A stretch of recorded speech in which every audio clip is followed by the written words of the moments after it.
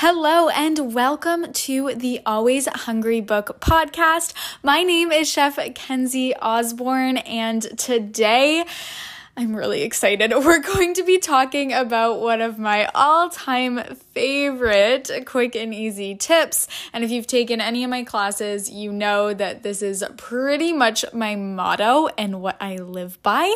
And yes, I really do think this should be on a t-shirt at some point.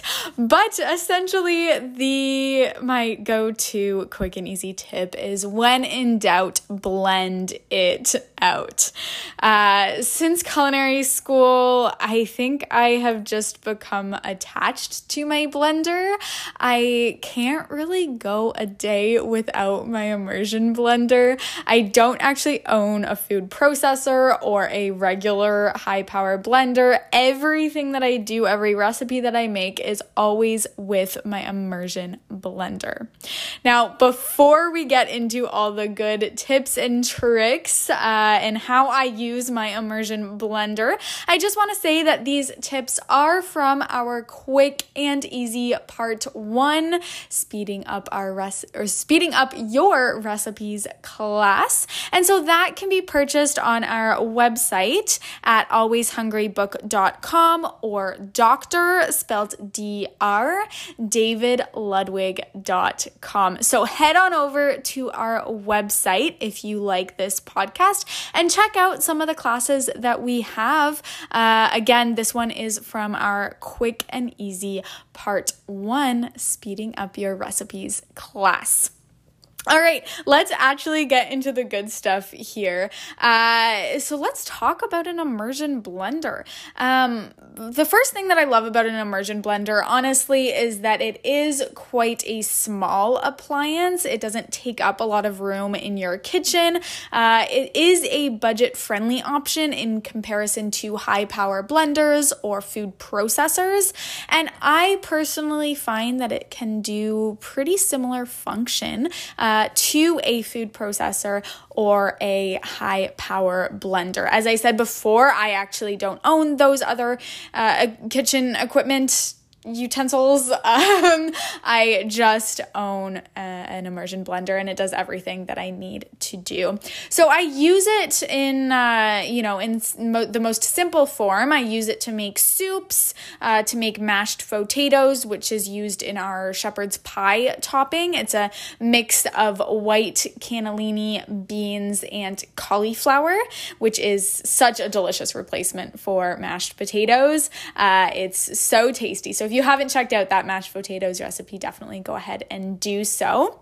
I'll also use an immersion blender for making sauces, our basic mayonnaise, which is Always Hungry, page 259. That's another really tasty one. Hummus or bean-based dips or pâtés. And also our cheesy pinto bean dip. I will certainly use an immersion blender for that as well. So those are the simple recipes that I will use an immersion blender for. There's lots of different applications to using it, but I am going to go through a couple of very specific recipes that I will make using an immersion blender, especially on those busy work days when I'm running around from place to place and I need something in my body. I need fuel, but I just don't have any time to cook. I will use my trusty immersion blender, a couple leftovers, and I'll make something happen. So let's start off with talking about breakfast. So a really great breakfast is a smoothie or a power shake, and we have lots of different recipes on our blog and in both of our books, Always Hungry and Always Delicious, for different power shakes and smoothies. Now, what I like to do just to have something in my fridge for a backup is I'll put the fruit and any sort of nut butter or protein powder, the majority of the ingredients, I will put in a mason jar, and I'll place that in my fridge and just store it there for the week.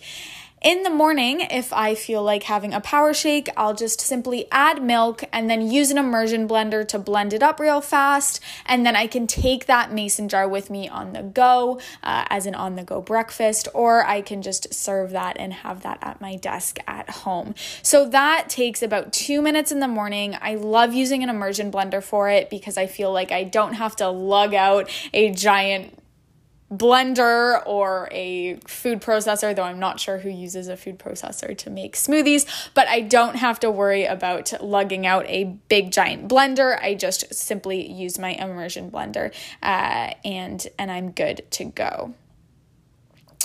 Now, moving on over to lunch, I do like to make instant soups with my immersion blender. So I'll share 2 different recipes that I'll usually go to, and then I'll add in different things depending on what I have in my fridge or how I'm feeling that day to make the soup a little bit different. So the first one is going to be a mix of 1/2 cup of canned coconut milk. That's going to be your source of fat. It's also going to add a delicious creamy and rich flavor and texture to your soup. So I'll blend that 1/2 cup of coconut milk with 1 cup of leftover roasted vegetables. You could use leftover roasted red pepper for a roasted red pepper soup. You could do roasted leftover broccoli or cauliflower.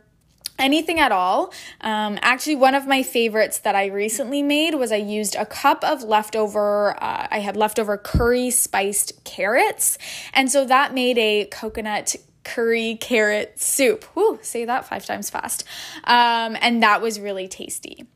So to the 1/2 cup of canned coconut milk and 1 cup of leftover roasted vegetables, I'll also add in a 1/2 cup of white beans, and I'll blend that all together.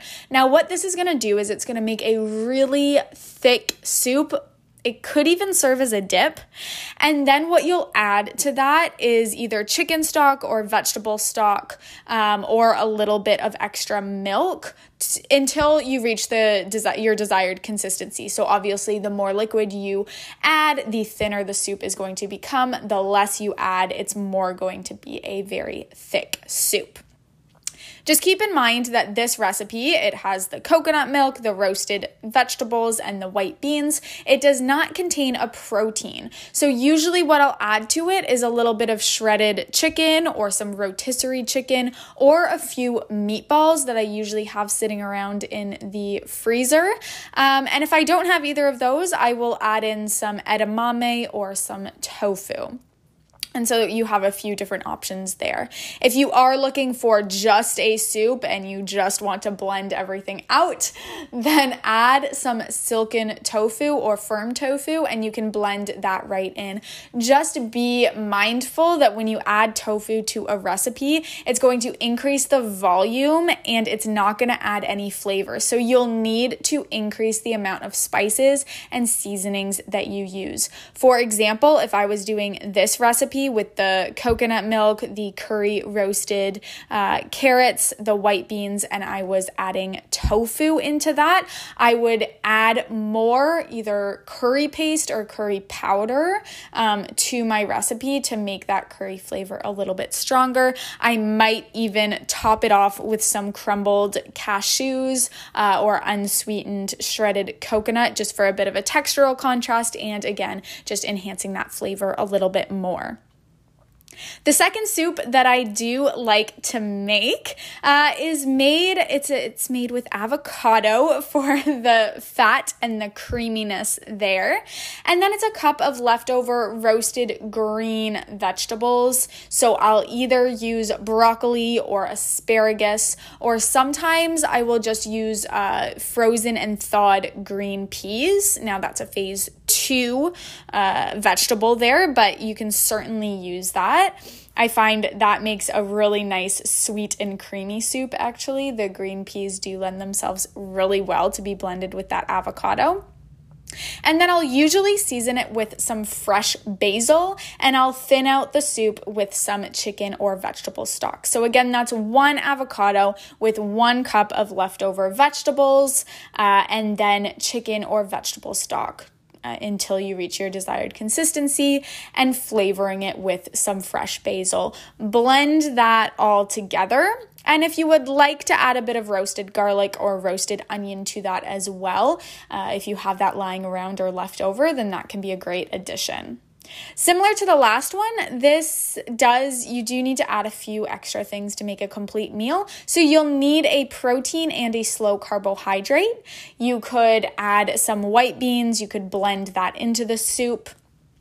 You could serve it with a little bit of falafel if you wanted. You could even serve it with a grain-free waffle and kind of use that grain-free waffle as a dip in place of bread. And then you'll need a protein. So that could be some shredded chicken. For this one, I find it does go quite well with leftover roasted salmon if you have that. So it's like an avocado and asparagus soup with some leftover roasted salmon, or even smoked salmon works quite well. Or if you have some leftover meatballs, that works well. And the last recommendation that I have for this one would be actually blending or just mixing edamame into that soup. That can make a really tasty meal. All right, so that is just me getting started. We went over how to use an immersion blender to make some smoothies, some great on-the-go mason jar smoothies. And we also talked a little bit about making your own quick and easy soups, just with a few leftover ingredients and your trusty immersion blender. So if you want to learn more, then check out When in Doubt, Blend It Out Part 2, because there are so many more things that we can blend in this world to make delicious meals. And once again, check out alwayshungrybook.com or Dr. spelt D-R, davidludwig.com to check out our Using Leftovers and Cooking for One class, or our quick and easy classes. They're all on the classes tab, so check that out. Be sure to follow Chef Dawn Ludwig and at Chef Kenzie Osborne on Instagram and on Facebook. And if you make any of these delicious meals, then please share them with us on our Facebook group, which is Always Hungry Book. That is the name of the group. Thank you for listening, and I hope to talk to you again soon.